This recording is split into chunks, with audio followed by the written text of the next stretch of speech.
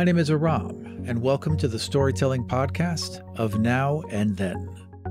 My goal with the show is to share fictional stories in the public domain. If you would like to support the show, head on over to ofnowandthen.com, where I've got links to our Patreon account and official t-shirts. If you have suggestions for future stories, please do not hesitate to contact me on Twitter @ofnowandthen. With that out of the way, let's get on with the show.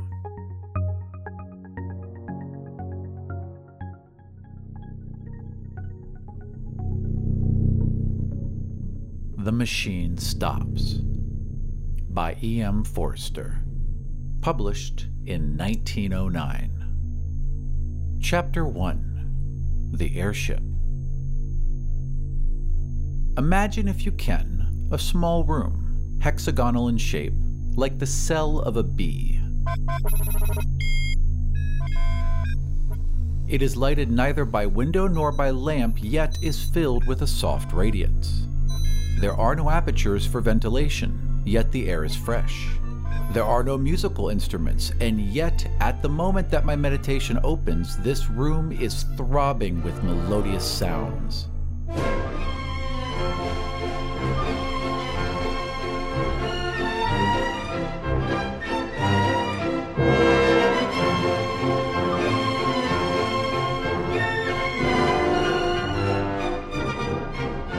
An armchair is in the center. By its side, a reading desk. That is all the furniture. And in the armchair there sits a swaddled lump of flesh.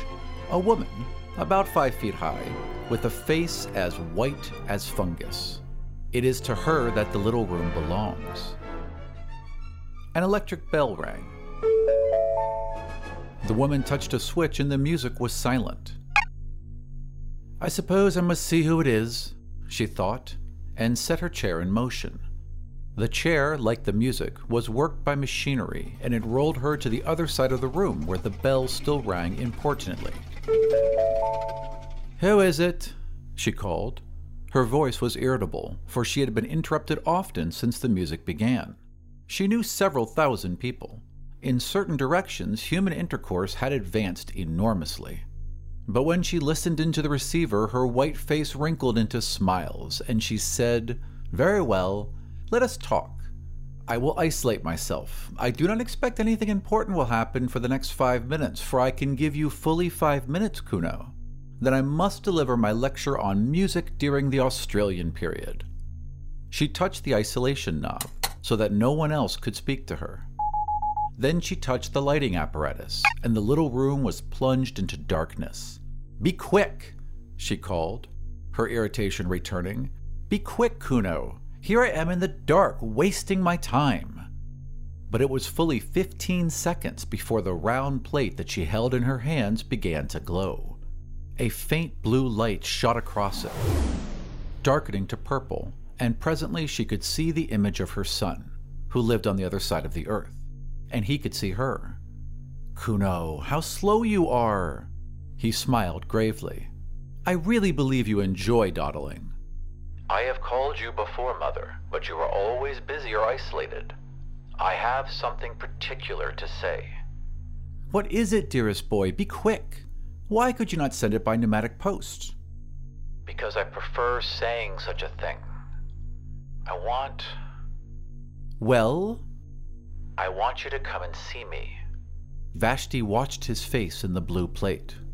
But I can see you, she exclaimed. What more do you want? I want to see you not through the machine, said Kuno. I want to speak to you, not through the wearisome machine. Oh, hush, said his mother, vaguely shocked. You mustn't say anything against the machine. Why not?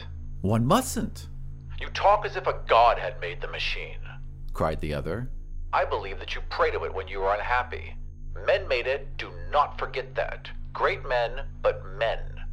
The machine is much, but it is not everything. I see something like you in this plate, but I do not see you. I hear something like you through this telephone, but I do not hear you. That is why I want you to come. Pay me a visit so that we can meet face to face and talk about the hopes that are in my mind. She replied that she could scarcely spare time for a visit. The airship barely takes 2 days to fly between me and you. I dislike airships. Why? I dislike seeing the horrible brown earth, and the sea, and the stars when it is dark. I get no ideas in an airship. I do not get them anywhere else. What kind of ideas can the air give you? He paused for an instant. Do you not know 4 big stars that form an oblong, and 3 stars close together in the middle of the oblong, and hanging from these stars 3 other stars? No, I do not. I dislike the stars. But did they give you an idea? How interesting. Tell me. I had an idea they were like a man. I do not understand. The 4 big stars are the man's shoulders and his knees. The 3 stars in the middle are like the belts that men once wore, and the 3 stars hanging are like a sword. A sword? Men carried swords about with them to kill animals and other men. It does not strike me as a very good idea, but it is certainly original. When did it come to you first? In the airship. He broke off, and she fancied that he looked sad.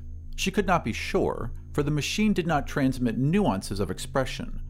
It only gave a general idea of people, an idea that was good enough for all practical purposes, Vashti thought. The imponderable bloom, declared by a discredited philosophy to be the actual essence of intercourse, was rightly ignored by the machine, just as the imponderable bloom of the grape was ignored by the manufacturers of artificial fruit. Something good enough had long since been accepted by our race. The truth is, he continued, that I want to see these stars again. They're curious stars.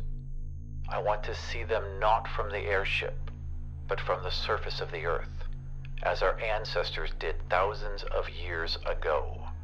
I want to visit the surface of the earth. She was shocked again. Mother, you must come, if only to explain to me what is the harm of visiting the surface of the earth. No harm, she replied, controlling herself, but no advantage. The surface of the earth is only dust and mud, no advantage.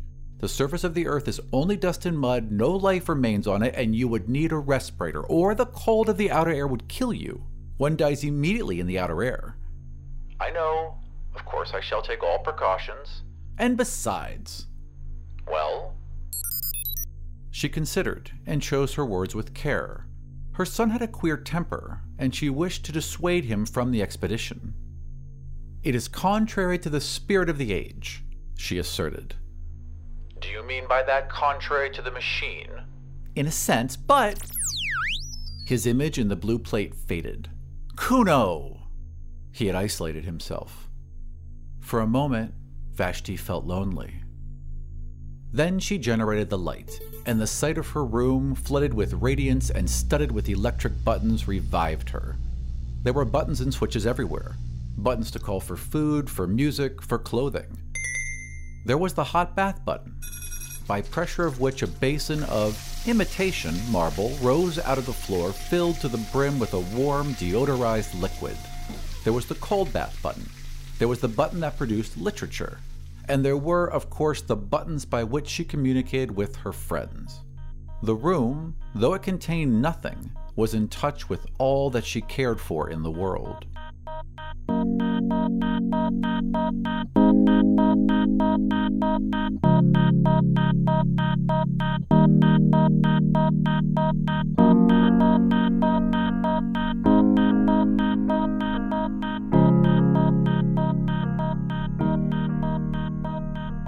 Vashti's next move was to turn off the isolation switch, and all the accumulations of the last 3 minutes burst upon her. You've got mail. The room was filled with the noise of bells and speaking tubes. What was the new food like? Could she recommend it? Has she had any ideas lately? Might one tell her one's own ideas? Would she make an engagement to visit the public nurseries at an early date, say this day, month? To most of these questions she replied with irritation, a growing quality in that accelerated age. She said that the new food was horrible, that she could not visit the public nurseries through press of engagements. that she had no ideas of her own but had just been told one, that 4 stars and 3 in the middle were like a man. She doubted there was much in it. Then she switched off her correspondence, for it was time to deliver her lecture on Australian music. The clumsy system of public gatherings had been long since abandoned. Neither Vashti nor her audience stirred from their rooms. Seated in her armchair, she spoke while they in their armchairs heard her fairly well and saw her fairly well. She opened with a humorous account of music in the pre-Mongolian epoch and went on to describe the great outbursts of song that followed the Chinese conquest. Remote and primeval as were the methods of Ai San-so in the Brisbane school, she yet felt, she said, that study of them might repay the musicians of today. They had freshness. They had, above all, ideas.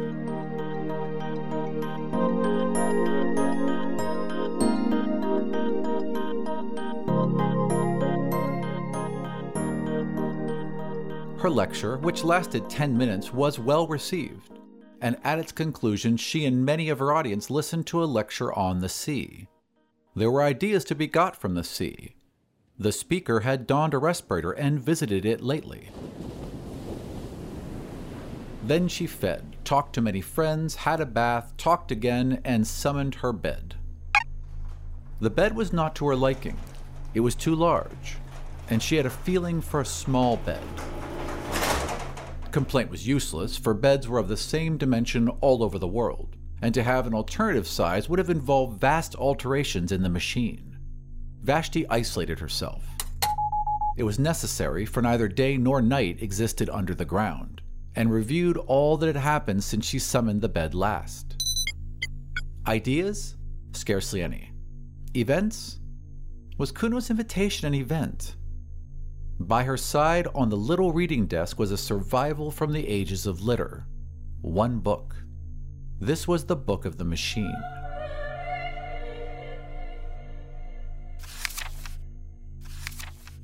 In it were instructions against every possible contingency.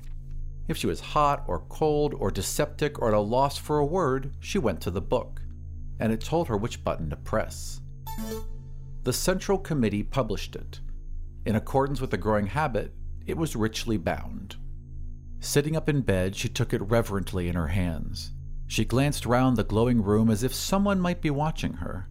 Then, half ashamed, half joyful, she murmured, "Oh, machine, oh, machine," and raised the volume to her lips. Thrice she kissed it, thrice inclined her head, thrice she felt the delirium of acquiescence.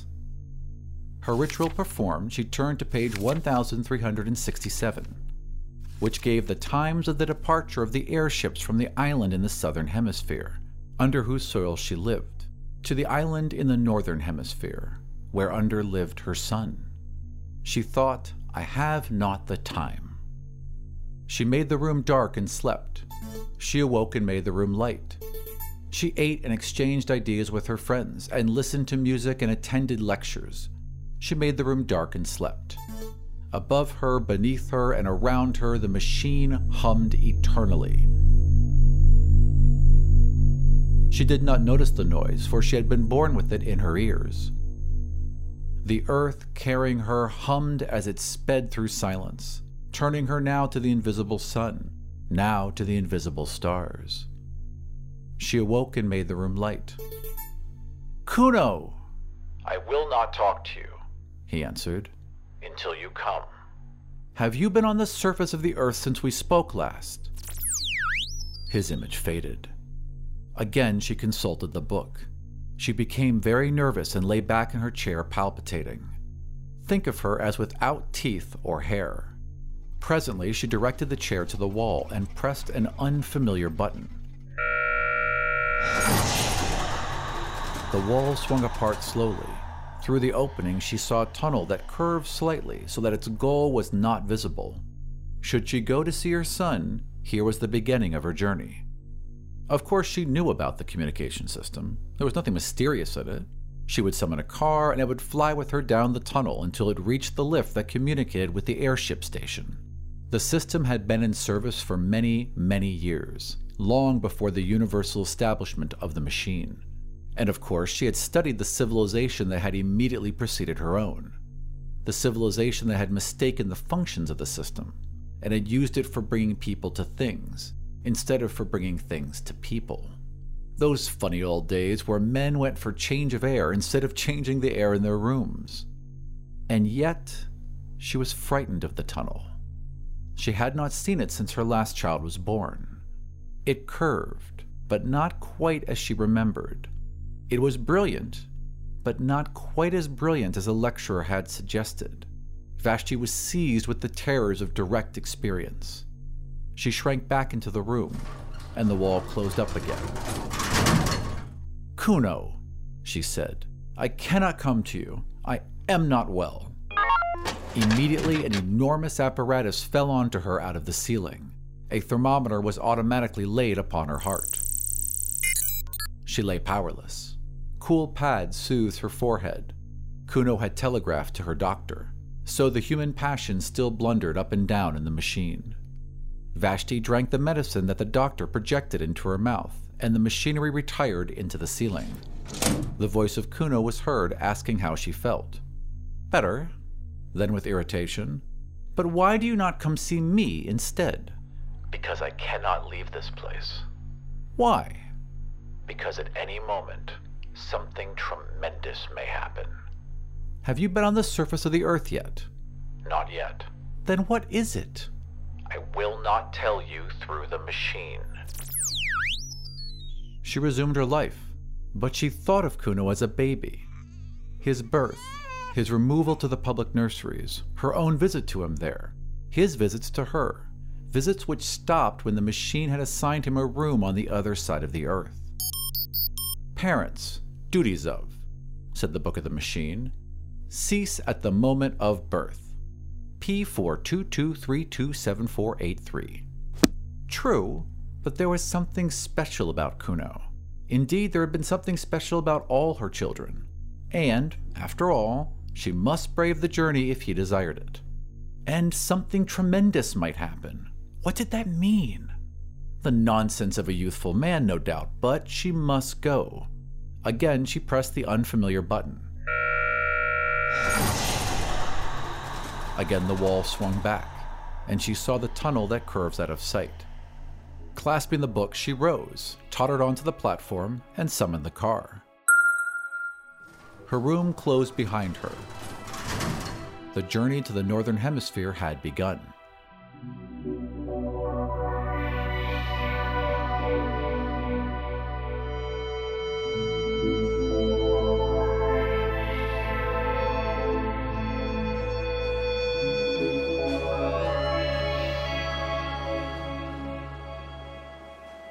Of course, it was perfectly easy.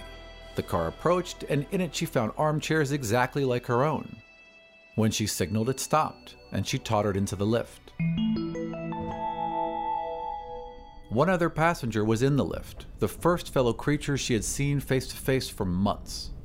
Few traveled in these days, for, thanks to the advance of science, the Earth was exactly alike all over. Rapid intercourse, from which the previous civilization had hoped so much, had ended by defeating itself. What was the good of going to Peking when it was just like Shrewsbury? Why return to Shrewsbury when it would all be like Peking? Men seldom moved their bodies. All unrest was concentrated in the soul. The airship service was a relic from the former age. It was kept up because it was easier to keep it up than to stop it or diminish it, but it now far exceeded the wants of the population. Vessel after vessel would rise up from the vomitories of Rye or Christchurch. I use the antique names. Would sail into the crowded sky and would draw up at the wharves of the south, empty. So nicely adjusted was the system, so independent of meteorology, that the sky, whether calm or cloudy, resembled a vast kaleidoscope whereon the same patterns periodically reoccurred. The ship on which Vashti sailed started now at sunset, now at dawn, but always as it passed above Reyes it would neighbor the ship that served between Helsingfors and the Brazils, and every third time it surmounted the Alps the fleet of Palermo would cross its track behind. Night and day, wind and storm, tide and earthquake impeded man no longer. He had harnessed Leviathan. All the old literature, with its praise of nature and its fear of nature, rang false as the prattle of a child. Yet, as Vashti saw the vast flank of the ship, stained with exposure to the outer air, her horror of direct experience returned. It was not quite like the airship in the cinema photo. For one thing, it smelled, not strongly or unpleasantly, but it did smell, and with her eyes shut she should have known that a new thing was close to her. Then she had to walk to it from the lift, had to submit to glances from other passengers. The man in front dropped his book. No great matter, but it disquieted them all. In the rooms, if the book was dropped, the floor raised it mechanically. But the gangway to the ship was not so prepared, and the sacred volume lay motionless. They stopped. The thing was unforeseen, and the man, instead of picking up his property, felt the muscles of his arm to see how they had failed him. Then someone actually said with direct utterance, "We shall be late," and they trooped on board, Vashti treading on the pages as she did so. Inside, her anxiety increased. The arrangements were old-fashioned and rough. There was even a female attendant to whom she would have to announce her wants during the voyage. Of course, a revolving platform ran the length of the boat, but she was expected to walk from it to her cabin. Some cabins were better than others, and she did not get the best. She thought the attendant had been unfair, and spasms of rage shook her. The glass valves had closed. She could not go back. She saw, at the end of the vestibule, the lift in which she had ascended going quietly up and down, empty. Beneath those corridors of shining tiles were rooms, tier below tier, reaching far into the earth. And in each room there sat a human being, eating or sleeping or producing ideas. And buried deep in the hive was her own room. Vashti was afraid. "Oh, machine," she murmured, and caressed her book, and was comforted. Then the sides of the vestibule seemed to melt together, as do the passages that we see in dreams. The lift vanished. The book that had been dropped slid to the left and vanished. Polished tiles rushed by like a stream of water. There was a slight jar, and the airship, issuing from its tunnels, soared above the waters of a tropical ocean.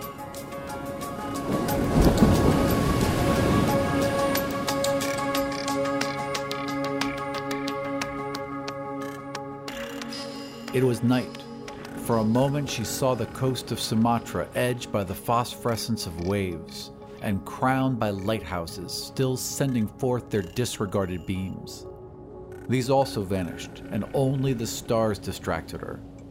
They were not motionless, but swayed to and fro above her head, thronging out of one skylight into another, as if the universe and not the airship was careening.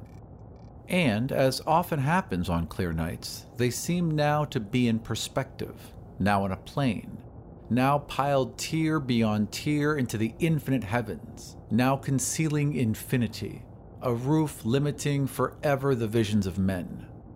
In either case, they seemed intolerable. "Are we to travel in the dark?" called the passengers angrily, and the attendant, who had been careless, generated the light and pulled down the blinds of pliable metal.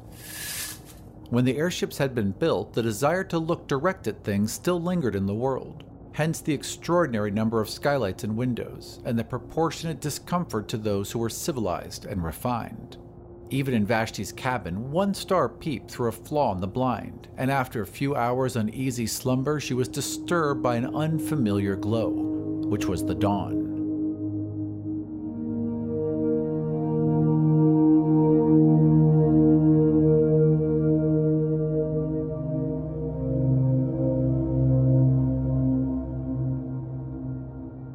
Quick as the ship had sped westwards, the earth had rolled eastwards quicker still, and had dragged back Vashti and her companions towards the sun. Science could prolong the night, but only for a little, and those high hopes of neutralizing the Earth's diurnal revolution had passed, together with hopes that were possibly higher. To keep pace with the sun, or even to outstrip it, had been the aim of the civilization preceding this. Racing aeroplanes had been built for the purpose, capable of enormous speed, and steered by the greatest intellects of the epoch. Round the globe they went, round and round, westward, round and round, amidst humanity's applause. In vain. The globe went eastward quicker still. Horrible accidents occurred, and the Committee of the Machine, at the time rising into prominence, declared the pursuit illegal, unmechanical, and punishable by homelessness. Of homelessness, more will be said later. Doubtless, the committee was right. Yet the attempt to defeat the sun aroused the last common interest that our race experienced about the heavenly bodies, or indeed about anything. It was the last time that men were compacted by thinking of a power outside the world. The sun had conquered, yet it was the end of his spiritual dominion. Dawn, midday, twilight, the zodiacal path touched neither men's lives nor their hearts, and science retreated into the ground to concentrate herself upon problems that she was certain of solving. So when Vashti found her cabin invaded by a rosy finger of light, she was annoyed and tried to adjust the blind. But the blind flew up altogether, and she saw through the skylight small pink clouds swaying against a background of blue. And as the sun crept higher, its radiance entered direct, brimming down the wall like a golden sea. It rose and fell with the airship's motion, just as waves rise and fall, but it advanced steadily as a tide advances. Unless she was careful, it would strike her face. A spasm of horror shook her, and she rang for the attendant. The attendant, too, was horrified, but she could do nothing. It was not her place to mend the blind. She could only suggest that the lady should change her cabin, which she accordingly prepared to do. People were almost exactly alike all over the world, but the attendant of the airship, perhaps owing to her exceptional duties, had grown a little out of the common. She had often to address passengers with direct speech, and this had given her a certain roughness and originality of manner. When Vashti swerved away from the sunbeams with a cry, she behaved barbarically. She put out a hand to steady her. "How dare you!" exclaimed the passenger. "You forget yourself." The woman was confused and apologized for not having let her fall. People never touched one another. The custom had become obsolete, owing to the machine. "Where are we now?" asked Vashti haughtily. "We are over Asia," said the attendant, anxious to be polite. "Asia? You must excuse my common way of speaking. I have gotten to the habit of calling places over which I pass by their unmechanical names." "Oh, I remember Asia. The Mongols came from it. Beneath us, in the open air, stood a city that was once called Simla. Have you ever heard of the Mongols in the Brisbane school?" "No." "Brisbane also stood in the open air. Those mountains to the right? Let me show you them." She pushed back a metal blind. The main chain of the Himalayas was revealed. They were once called the roof of the world, those mountains. You must remember that, before the dawn of civilization, they seemed to be an impenetrable wall that touched the stars. It was supposed that no one but the gods could exist above their summits. How we have advanced thanks to the machine. "How we have advanced thanks to the machine," said Vashti. "How we have advanced thanks to the machine," echoed the passenger who had dropped his book the night before and who was standing in the passage. "And that white stuff in the cracks, what is it?" "I've forgotten its name." "Cover the window, please. These mountains give me no ideas." The northern aspect of the Himalayas was in deep shadow. On the Indian slope, the sun had just prevailed. The forests had been destroyed during the literature epoch for the purpose of making newspaper pulp, but the snows were awakening to their morning glory, and the clouds still hung on the breast of Kinchenjunga. In the plain were seen the ruins of cities, with diminished rivers creeping by their walls, and by the sides of these were sometimes the signs of vomitories marking the cities of today. Over the whole prospect, airships rushed, crossing the inner crossing with incredible aplomb, and rising nonchalantly when they desired to escape the perturbations of the lower atmosphere, and to traverse to the roof of the world. "We have indeed advanced, thanks to the machine," repeated the attendant, and hid the Himalayas behind a metal blind.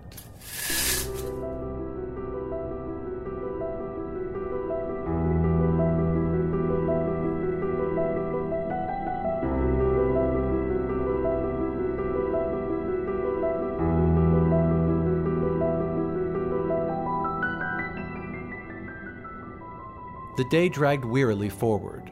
The passengers sat each in his cabin, avoiding one another with an almost physical repulsion and longing to be once more under the surface of the earth. There were 8 or 10 of them, mostly young males, sent out from the public nurseries to inhabit the rooms of those who had died in various parts of the earth. The man who had dropped his book was on the homeward journey. He had been sent to Sumatra for the purpose of propagating the race. Vashti alone was traveling by her private will. At midday, she took a second glance at the earth. The airship was crossing another range of mountains, but she could see little, owing to clouds. Masses of black rock hovered below her and merged indistinctly into gray. Their shapes were fantastic. One of them resembled a prostrate man. "No ideas here," murmured Vashti, and hid the Caucasus behind a metal blind. In the evening, she looked again.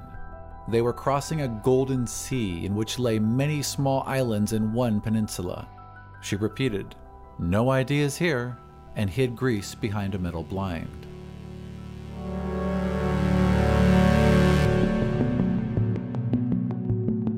Of Now and Then is produced, recorded, and edited by Aram Vartian in the city of Chicago.